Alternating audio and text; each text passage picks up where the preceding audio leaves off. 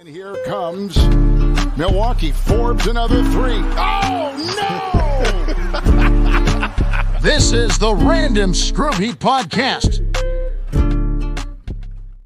Welcome one, welcome all to another installment of the Random Scrub Heat Podcast. I am your gracious host with the most, as always, LJ Cascon. Harry put me in a cryo chamber the last 2 weeks. That's why I wasn't here. It's not because I was moving. It's not because life got in the way. Harry locked me up like they did to Walt Disney. So I want to say thank you to Harry, first and foremost, for hosting one of the weeks. And then a special thank you goes out to Ant for all that he did with Tobin. Phenomenal job to everybody. But I am back, and I am here with the aforementioned Hot Take Harrison. Thank you, Harry, for joining us yet again. And then we're joined by yet another incredible guest because we've been on an absolute burner. You've seen him on the sidelines of the Heat games. He punishes himself by talking about the Florida Marlins. Shout out to the hat. I know it's Miami Marlins. I have my own narrative that I'm going to push, and it'll come back eventually. But you've also heard him on the Swings and Mishes podcast, and he's been popping into the Levitard show now, too. It's Jeremy Tache. Jeremy, how you doing, my man? I am wonderful. It's great to be here with you guys. Super excited to be joining this podcast with such a great name. I mean, truly such a great name. So thank you guys for having me, and excited to join a list of a bunch of great guests in a row. So excited to get started. Absolutely. Let's just dive right into it. UD Day yesterday. I know we had a stream for a post game and all that stuff. I want to reiterate some of the things that went on there. Just off the rip. I mean, Udonis, his career high was 28. For those who don't know, his career high of all time is 28. He's only scored 24 or more 5 times in his whole career. One of those was yesterday against, I guess, the rivaled Orlando Magic. I'm not sure. But 24 points in his send-off. It's not the triple dub from Dwayne Wade, but it doesn't have to be. It was a absolutely immaculate game from Udonis in his own right. He drew a charge. I'm not sure. I saw a stat. I'm not sure if he's the number one most drawn charges in Miami Heat history. I think he is. He added another one to his belt last night. Just, Jeremy, on a scale of 1 to 10, just from the whole game, his career, how many goosebumps did you get? Just scale of 1 to 10. What was the goosebumps looking like? 11. It was special, man. Like, I know, everybody's had all their conversations for the last, 5-6 years about Udonis Haslem's value on the Heat roster. I have always been somebody that has preached he has massive value, and I've only grown to know that more the more I've gotten to speak with the actual players on the team who constantly are reiterating the importance that he has in their locker room. The difference between actually being a coach and being, involved in management, and then being able to get that message across when you're a player, which is different. It is a different thing when you're there on the roster. And, to see him have his moment, and he talked about it after the game, like, everybody gives me crap for, the amount that I get to actually play, but, he is working with these guys on the practice floor, playing against them, defending them, playing off at, doing all the little things, and helping to teach this team. And so, for a guy who for so many years now, people have questioned whether or not he's really worthy of being on an NBA roster, he's proved it over and over with his leadership skills. He's proved it over and over with the way that he communicates with his team. But it's another thing to get to go out on the floor and actually play really well. Like, he played really well. And was it the intensity of a playoff game? Was it the intensity of two teams that actually needed to win that game to get to the playoffs? No, it wasn't that level of intense game. But we don't talk about that when we talk about Dwayne Wade's triple-double. We don't talk about that when we talk about Kobe's 60. And for Udonis Haslem, a guy who you just mentioned all the stats, to drop 24, to hit 3 threes, he'd never done that in a season. To do it in one game. I mean, it was so special. And to see Dwayne Wade there wearing his jersey, to watch Will Manso's interview, which was honestly, I mean, he crushed it. Like, Will crushed that interview with Dwayne Wade. The hugs afterward, every single second of that seemingly could not have gone better. And I couldn't be happier for Udonis Haslem, who is represented as Mr. 305, as the king of Miami, as whatever you want to call him. He has been that representation. And to see him actually get his moment, not just have, and look, I was nervous, man. I thought the season might come down to the final day and he might not get to have this. It might just be, hey, he starts at center, does the tip, they call a timeout, and he gets to walk off the floor. So the idea that he got to have his Dwayne Wade moment in the final season, I couldn't be happier for him. And I think it's a really good vibe, and there's value to that going into the play-in game. Like I do think that there's some synchronicity in that brings up the morale of this team headed into the play-in as well. And you touched on it too. 24 for Udonis is 60 for Kobe. Yeah, it is. Yeah. For him to have that kind of output, and he even got a lob from Harry's favorite player too. I won't say his name. Everyone knows who I'm talking about. Phenomenal lob too. I mean, let's give the dude some kudos. Best fast break of the season. Best fast break of the season was Duncan Robinson and Udonis Haslem. And it was quite apropos that it would come in a game where Victor completely botched like 5 or 6 fast break opportunities too. So it was like to see. I don't mean for him to catch a stray because I love Vic, but like it was very, very apropos for Duncan Robinson to execute such a gorgeous. I mean, Caleb Martin pick and steal, chuck it out to UD. UD throws to Duncan. Duncan lobs back to him, and it was just to see UD still have some hops too. Is like everything that we've said. I know on this network specifically, he has caught flack, especially from Harry too, about him taking up a roster spot. What's the true value in it? It really did, in my personal opinion, just make up from all of that because it was honestly sans like I guess the Jimmy Butler block on Booker, that was a great moment. Them winning in Boston. We'll get to Boston later too. Both games, splitting the season with Boston was very, very like energetic for this season, but there weren't many other moments like that. You're right. So for that to come in the final game, you need to get his flowers and have a moment like that. It really did. It was the crescendo for me for this season that was really lackluster in terms of like entertainment value, in my opinion, and just like competitiveness. It wasn't a great year, but to cap it off like that going into the play-in, I think you touched on it too. The momentum, it can't really be understated. And I guess we'll see that on Tuesday. But for now, it was really, really awesome. Harry, how do you feel about Udonis? I know, like we said, about the roster spot, but did you get some return value, return on investment, so to speak, after yesterday? Yeah, I thought the ROI was pretty good to end his career. I thought, obviously, for a guy who's really been, and we talked about it a little bit on the stream after the game, like Udonis is Miami. He's won, he won high school championships in Miami. He won 3 championships with the Heat. He's been in the organization for the longest time now, in his 20th season.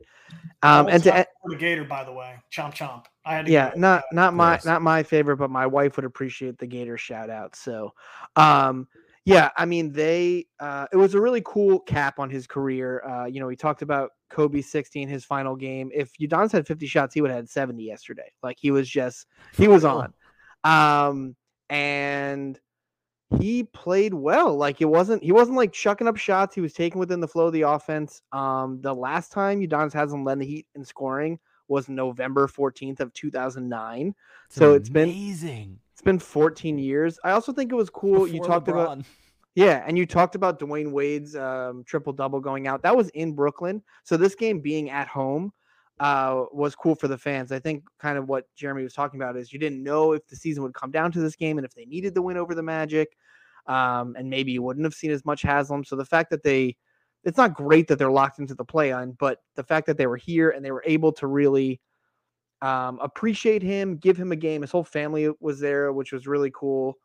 And I also think the juxtaposition of Bam jokingly bringing out a rocking chair for him and then him going out there and playing well against guys that are half his age or younger was a cool way for him to cap off his career. I don't think we'll see much more of Udonis Haslem in any future games coming up, but kudos to him. It's the team was really into it. Obviously, I wish someone else would have thrown him the lob, but you can't really. Duncan threw a perfect lob. I even joked on Twitter that I thought he had justified his contract simply with that lob because anytime we've lobbed it to Haslem in the last 5 years, it's been dicey and just you were worried about his health going up for it. So the fact that it was just in the right spot, he could go up for it. And really, I mean, he jumped right into that dunk. Very impressive. I think the other thing I kind of mentioned yesterday is, and not just like, I've been tough on the roster spot because I didn't always understand. Like, I thought there were better ways to use the roster spot, but my thoughts are, why isn't he playing more? Why did we waste time with Dedmon this season? Yeah, it turns out he was the perfect stretch four next to Bam all along. Yeah. He was one of the best 3-point shooters on the team this season. Don't look at the context, just look at the numbers. Numbers don't lie. That's funny. Spo was joking about it after the game, but I mean, come on, man. He was taking those threes with confidence. They all look good. He was 3 of 7. That's better than the other guy that gave him the lob. I won't talk about him again.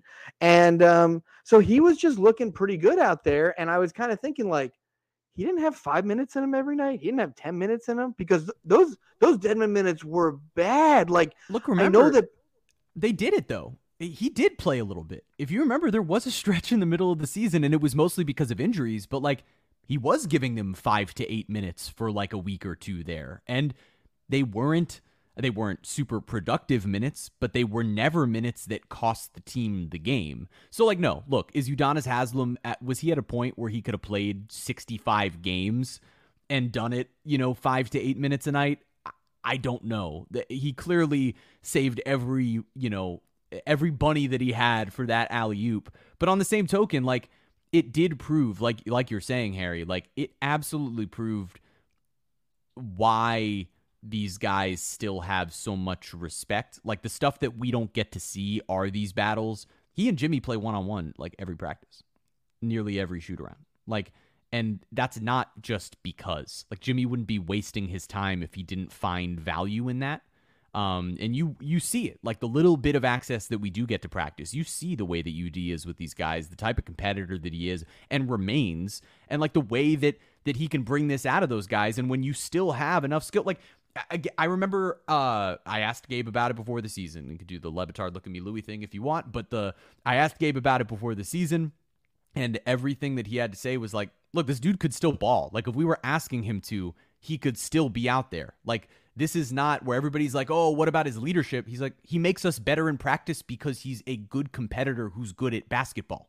Like, it's just one of those things where it's like, there's only so much that we can see when a guy's not actually on the floor playing in games consistently. And it's just so cool that for the people who were doubting it, that, there could be a proof in the pudding of like, hey, look, this guy can still do what they ask of him. No, he wasn't going to be someone who was contributing every single day as a backup. And yes, they needed to, have some other guys on the roster, but what a special moment, man. And yeah, circling all the way back to like, it did work out perfectly that they were in the playing game. No different than it worked out perfectly that the Heat were eliminated when Dwayne Wade had his final game in Brooklyn, and the game against the Sixers at home the night before. It's same sort of deal. Like, these guys didn't play in a ton of non-competitive games in their entire careers. Like, it's sort of like the Jeter thing where Derek Jeter played one game his entire career where the Yankees were eliminated from the postseason, and it was his final game when he got to have the moment in the Yankee Stadium. It's not like Udonis Haslem and Dwayne Wade played in a ton of non-competitive games to end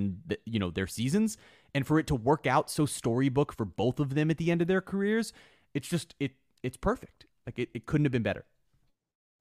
And I think this needs to be a very smooth transition into his post career where they just need to give him whatever he wants for ownership.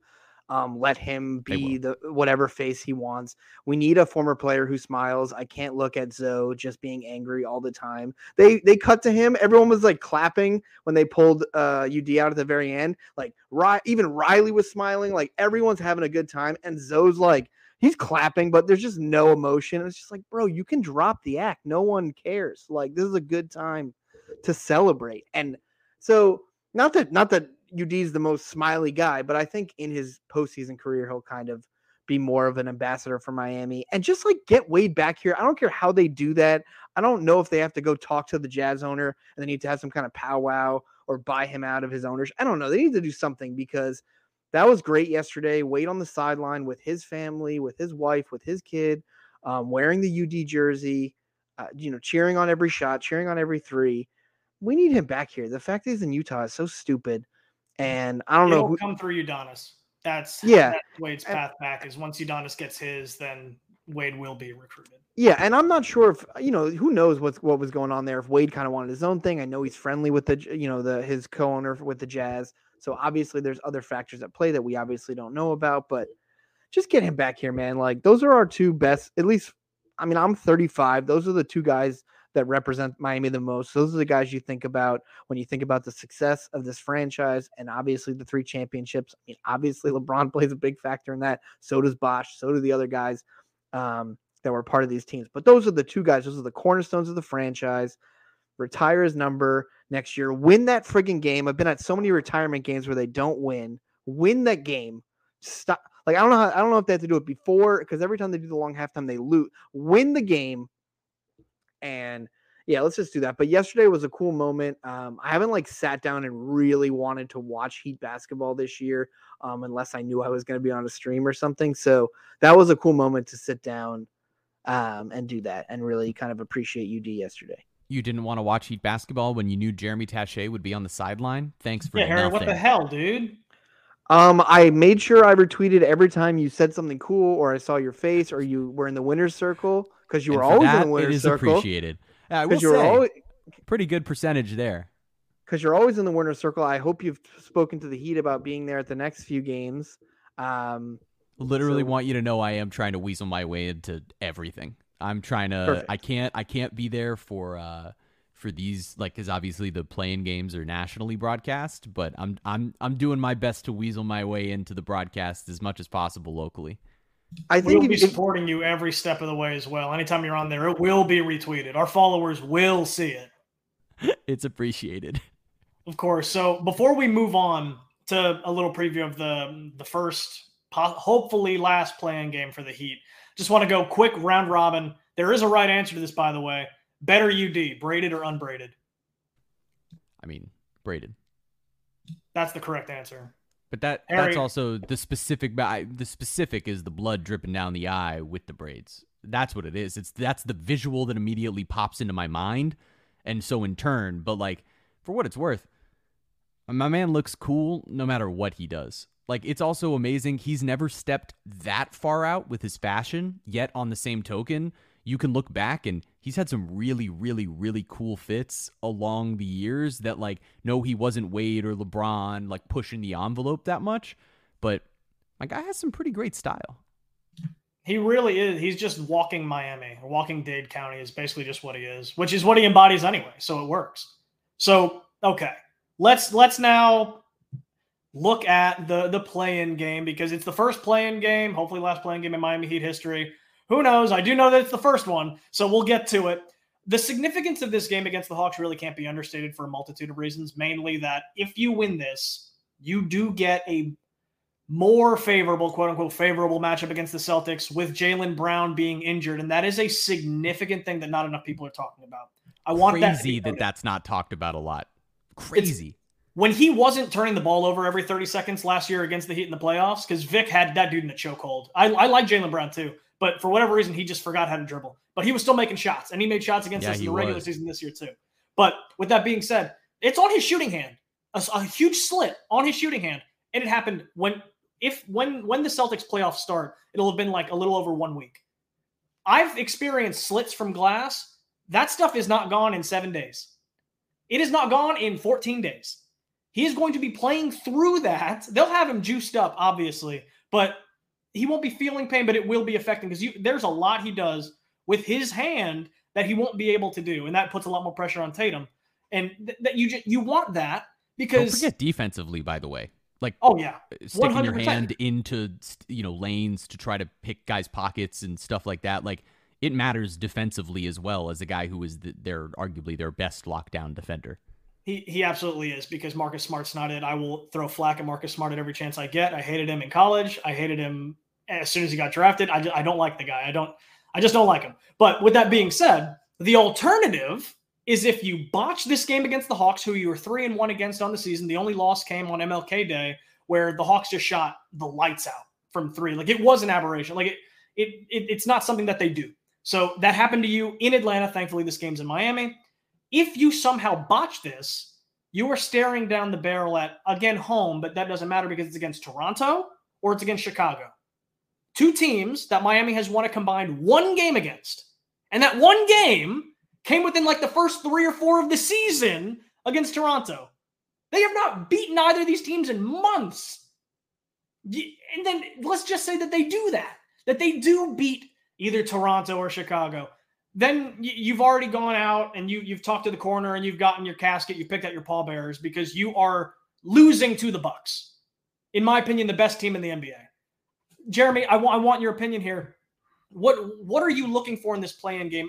How significant really is this? Because if you lose this, your season, you might as well start looking. You might as well send your scouts and just start scouting people for the draft.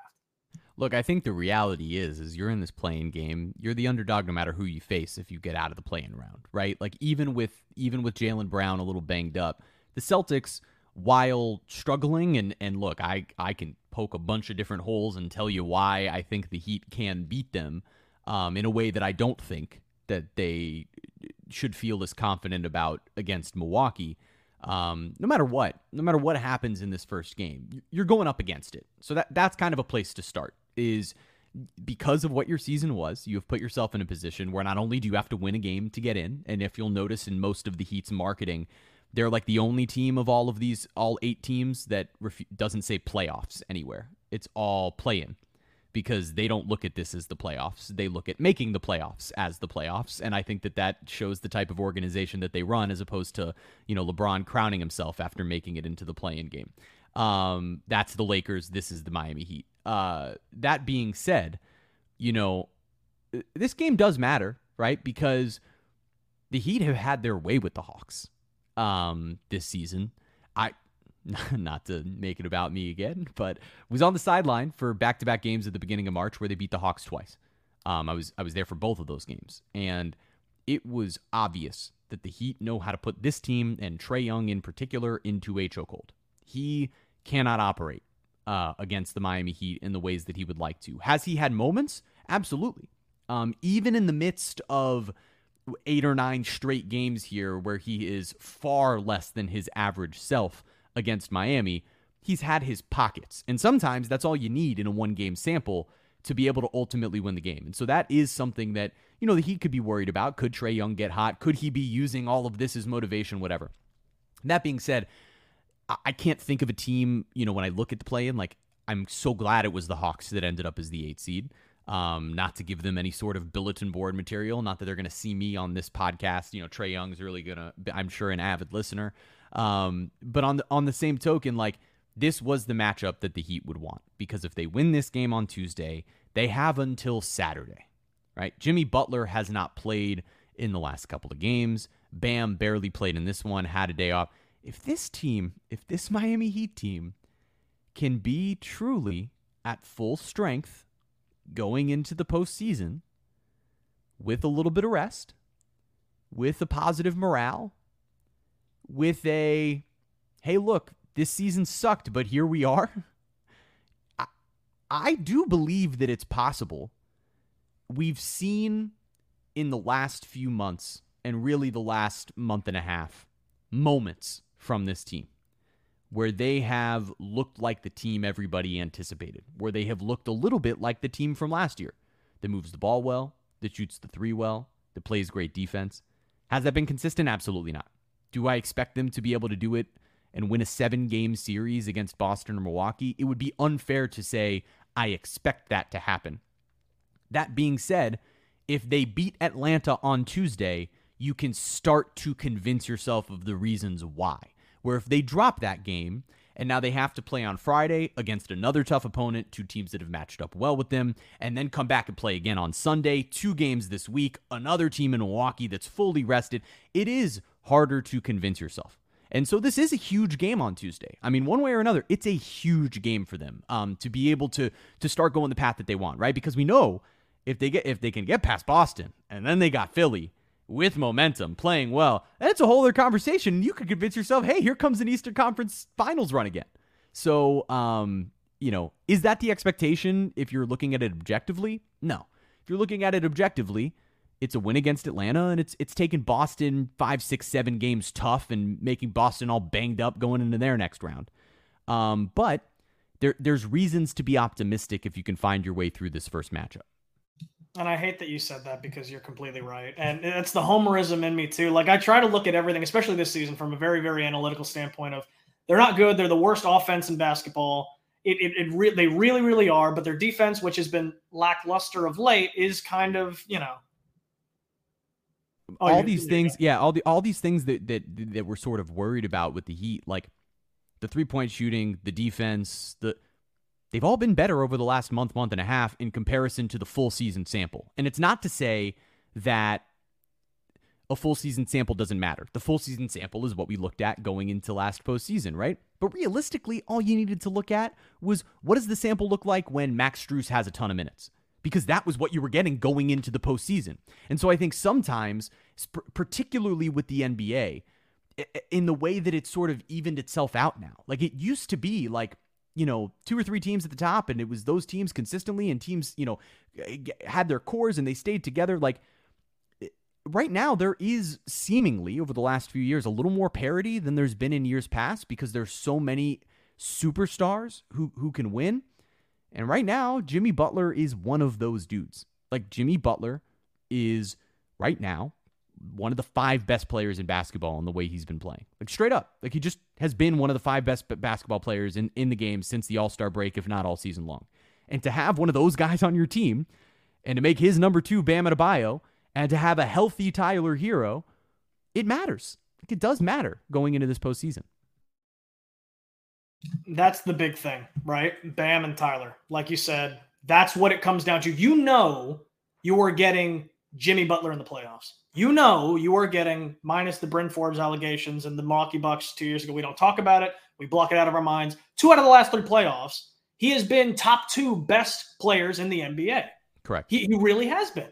So it's like, if you can just give him some kind of help, you're getting just a meticulously locked in, not stupidly locked in, but a locked in Jimmy Butler on the defensive end. He's going to be picking off passes. You know what you're getting from him. So it is a monumental postseason, not just for Bam, but for Tyler too, because minus the bubble run, Tyler hasn't been great in the playoffs.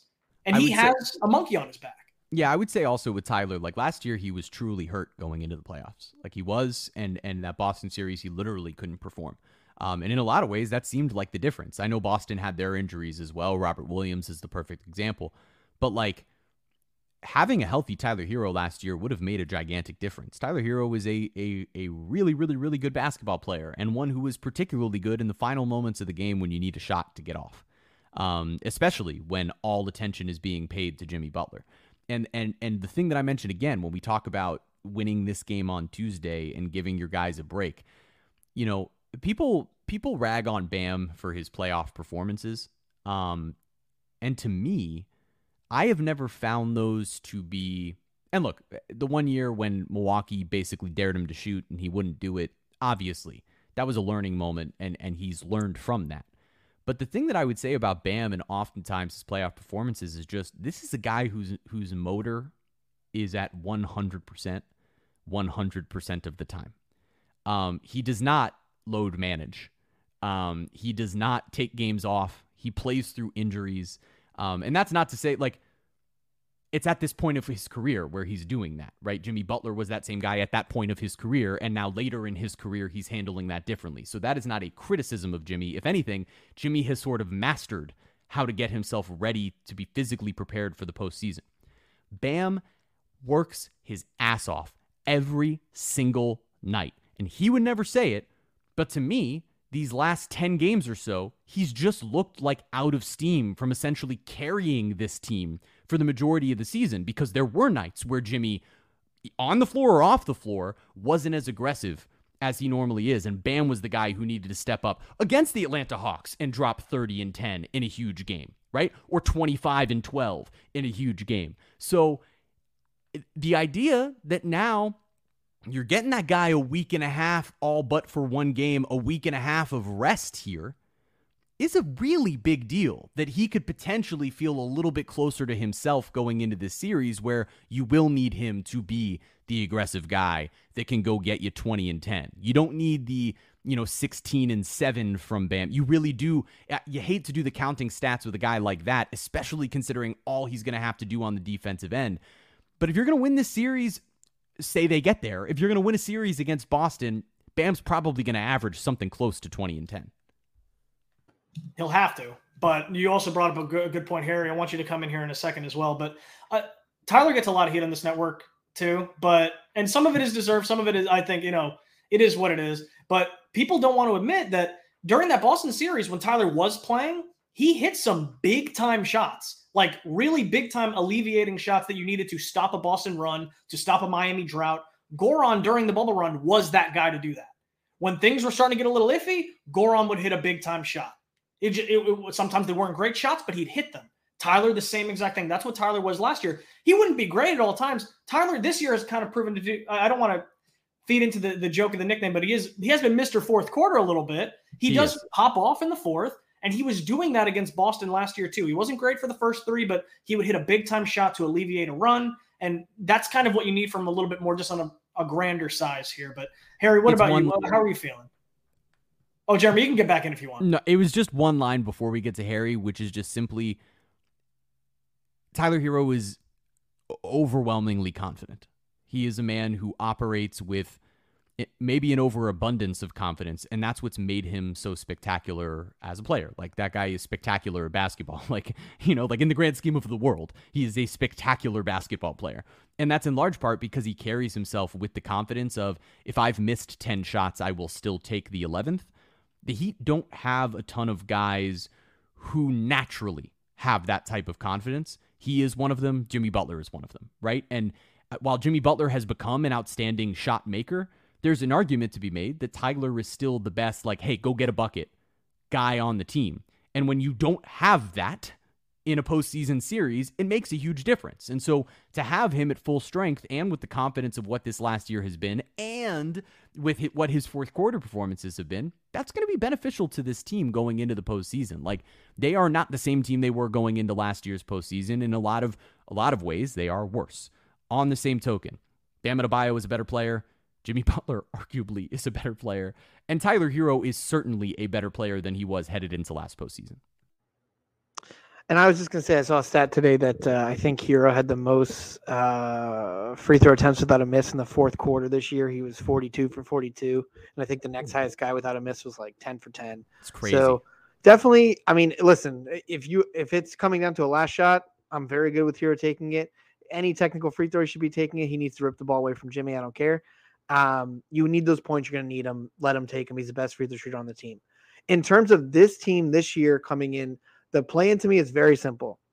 Win the game, because if you do not win the game, I don't see any real reason to go into a series with Milwaukee. I know that's very negative, but at that point, I'll take the draft pick, because this is your chance. You're playing a team that you dominate, a player that people think is a great player who the Heat have made look like absolute dog shit.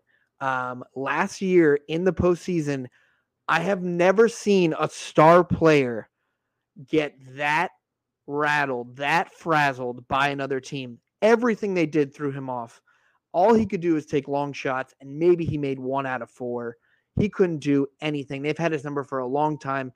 No offense to Trae Young. He's a very good basketball player. I am not worried about him in a game. I'm much more worried about like a Murray or a Hunter, or those guys that have that just, to me, are better guys in a postseason series or a one and done kind of game. The other thing I want to talk about the Heat, and I think it's just, if we want to be a little positive, is the rotation to me has been figured out. Not to do the look at me. Not to be the look at me Louie thing either, but I thought Strus and Hero were going to start from the beginning of the season. That was my prediction on the starting lineup. So not that it made sense in terms of height differential or anything, but having those shooters around Jimmy and Bam made the most sense to me. You have to provide them space to excel and play well together. And even though Max hasn't had a great shooting year, you need that threat. So I like that better. Caleb's been significantly better off the bench. He's so good. Lowry's been good since he's come back off the bench as well. And Love has looked significantly better off the bench. I don't know if it was just like there's a lot of pressure on him to hit shots. Maybe Bam telling him to make some fucking shots on Instagram when he came to the team really got to him. But it clearly did. But he started, he hit 2 threes yesterday, and I was like, wow, Kevin Love. So, and you also love to see it. Exactly. Yeah. And he also has way more gray hair than I thought. Yes, he's very gray. Dude is gray.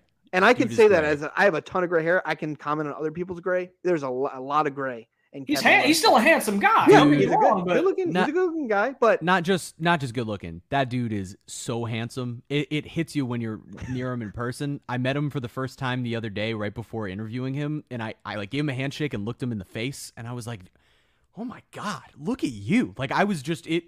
I will say, the Heat, most handsome team in the NBA, Once you add Kevin Love, they're a good-looking team. We can just say it. Good-looking team.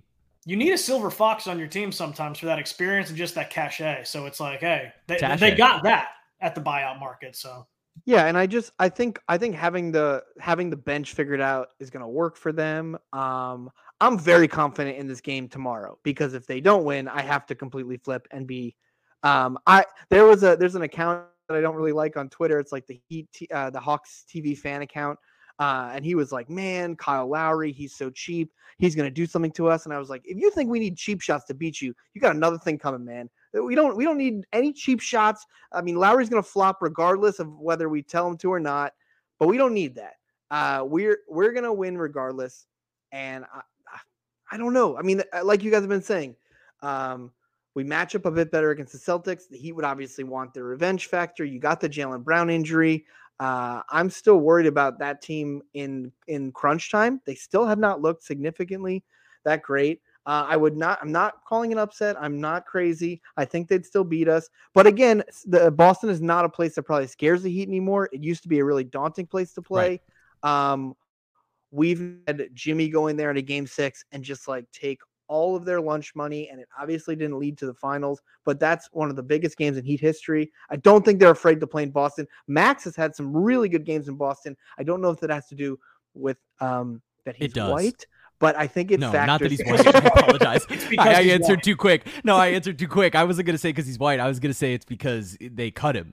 Because he loves to play against Boston. He loves to play against Boston. He loves it. No, I will say, like, you're right. That is where you are spot on. And I'll tell you this, like, Boston Celtics fans do not want the Heat. Like, they are worried, and I wouldn't be surprised if the actual Celtics are watching this game going, please let Atlanta win.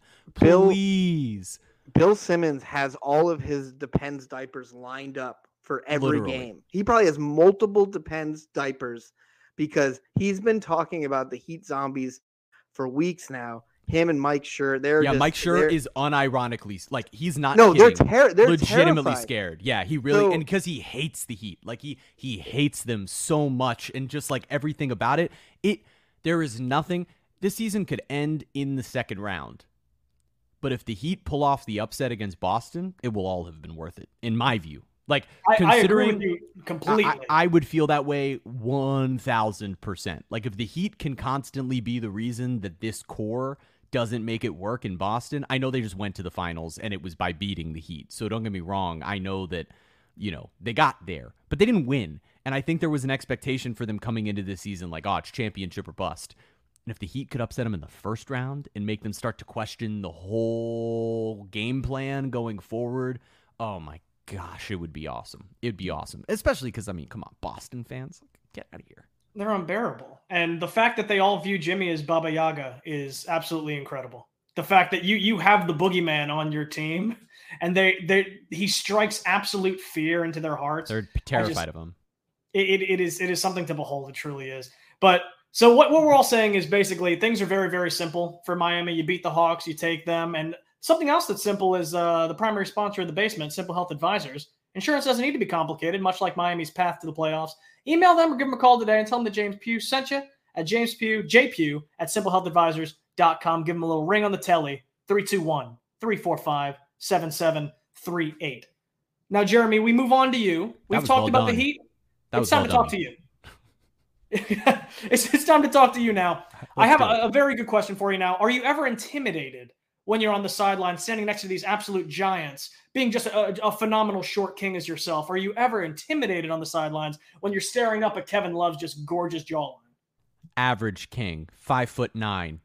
Get it right. No, No, I'm kidding. I'll take short king. I'd prefer short king to average king, actually. We stand a short king. I would say intimidated.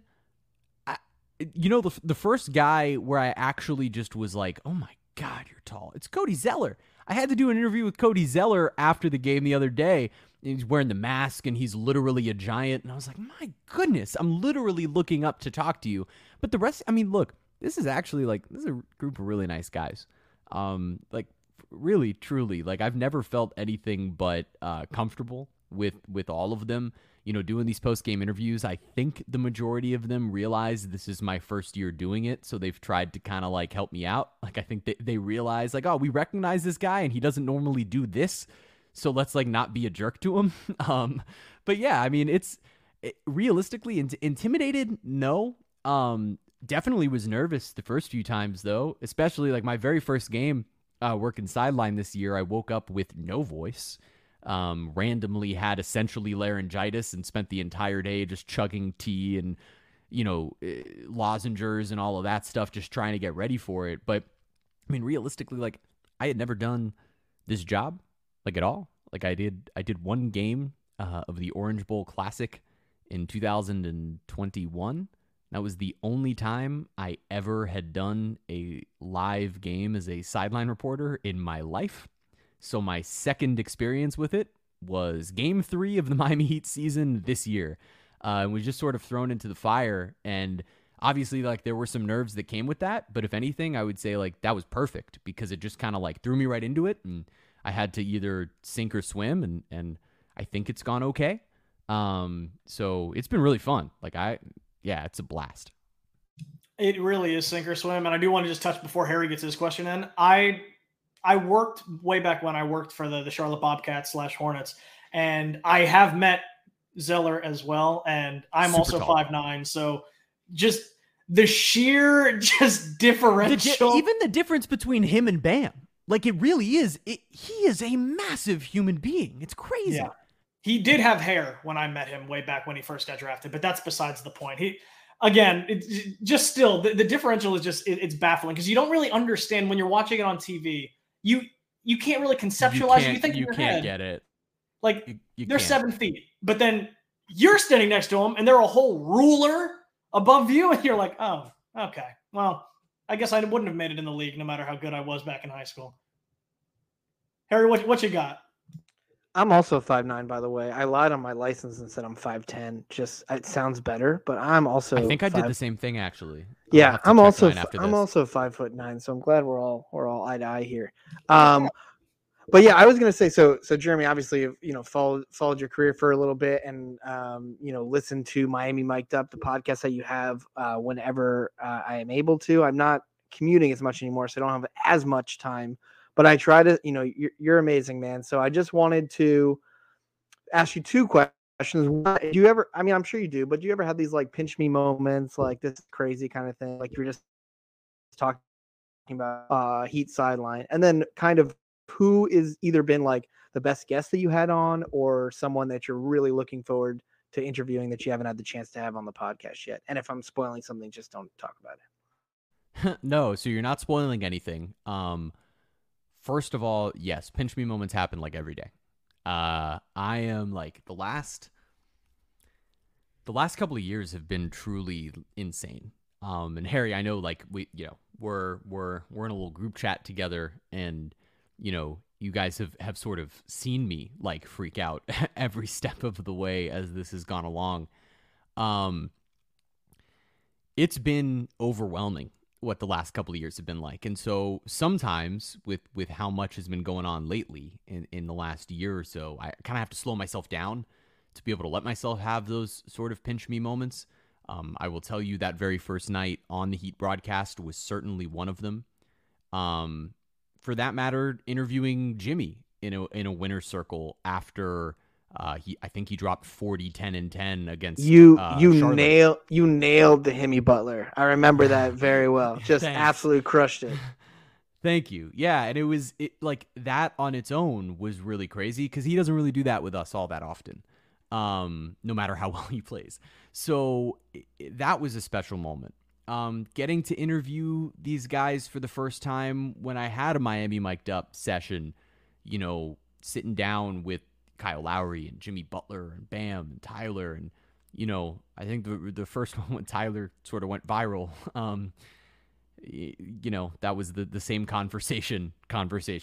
And I think like stopping and just sort of reflecting on all of this stuff has been a major key for me because I don't take any of it for granted.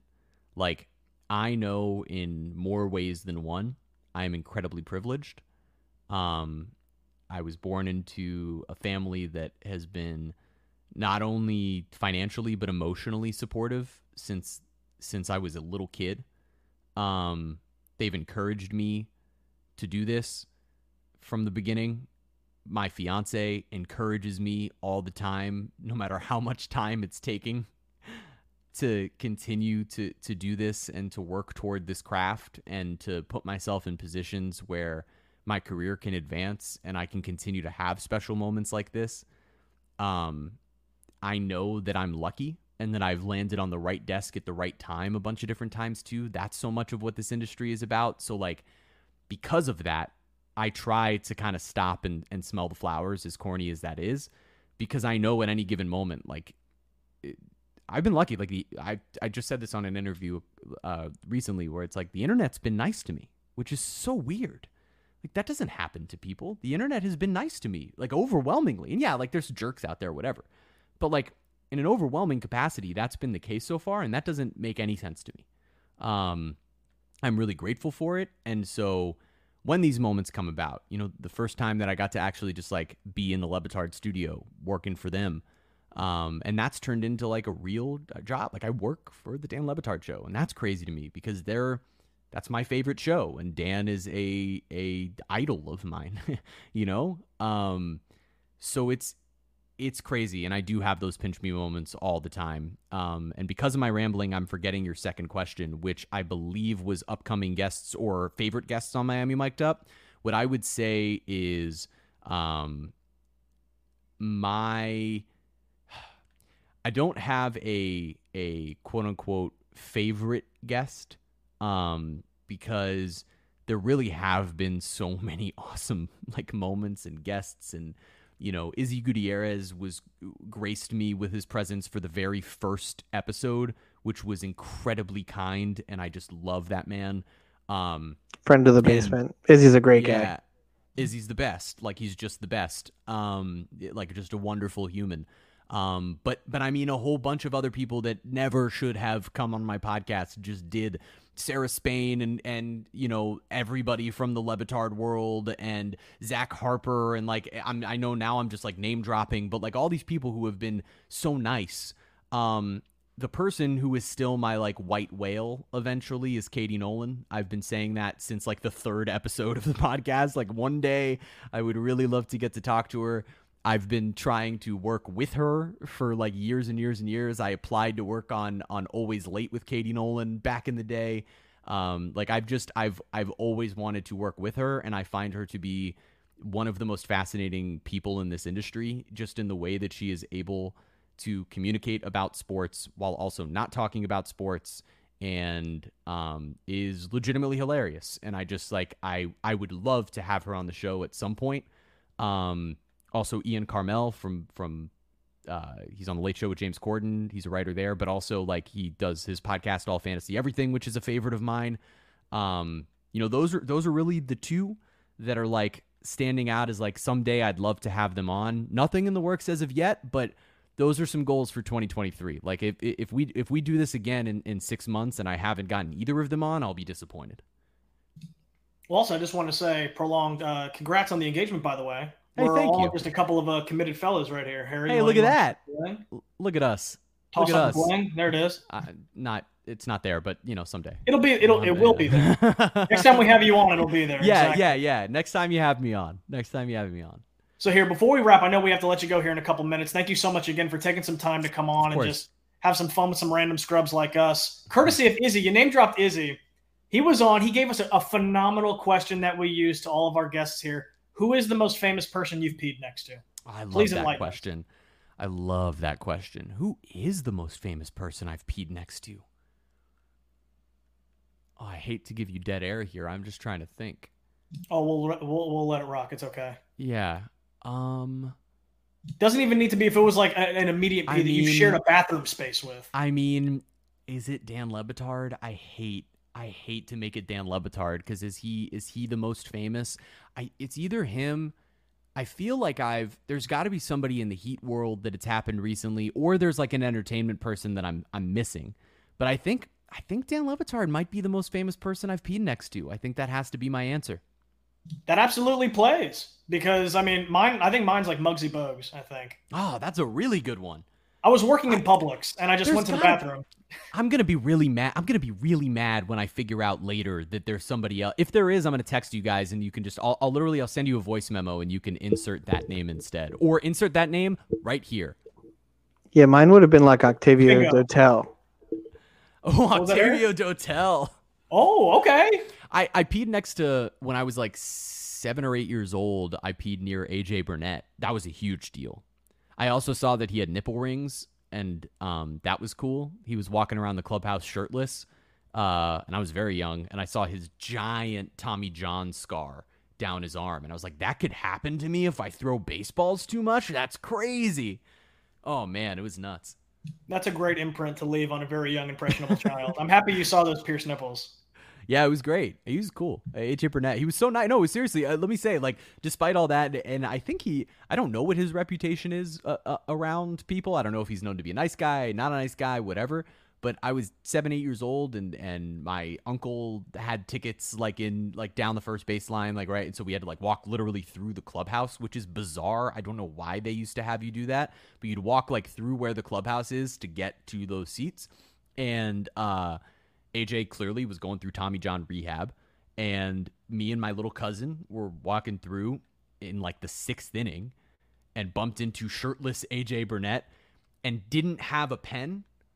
And he waited like 15 minutes. He waited a long time for one of our parents to go grab a pen and a baseball so that he could sign it, and just like chatted with us, like was so nice. And it left a huge imprint on me. I'm talking to you about it 15 years later, 20 years later.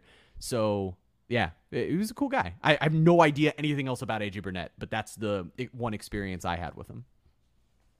That's an awesome experience. I feel like everyone can kind of benefit from having like an early imprinting moment with an athlete that kind of shapes your whole interest in not just one sport, but sports as a whole. One more Marlins pitcher, Brad Penny, when I was 5 years old at a fan fest, had a catch with him, and he told me I had a hose, and it gave me confidence for the rest of my life. It still sits with you today? It does. Absolutely. See, I mean, they've only made the playoffs 3 times in their history, but they still impact the Florida community as a whole. No matter what, even if they're just a joke currently. Not a joke. 4-6. Get it right. You're actually right. They did beat the Mets. Hate the Mets. Hate the Yankees, hate the Mets. We beat the Yankees in the playoffs. We don't, back in the good old days. But regardless, I would have loved to talk about baseball more, but we do have to let you go. Thank you so much again for coming on and spending some time with the random scrubs like us. Again, of course, absolutely. Well, again, we'll have you back on. Hope maybe after the season's over, and we'll kind of just do like a deep dive into the offseason and stuff. So thank you guys all for tuning in, enjoying another episode of the Random Scrub Heap podcast. Take care, and always remember, be good people. Need a stop and a rebound. Fournier for 3. Oh, my. That was the Random Scrub Heat podcast.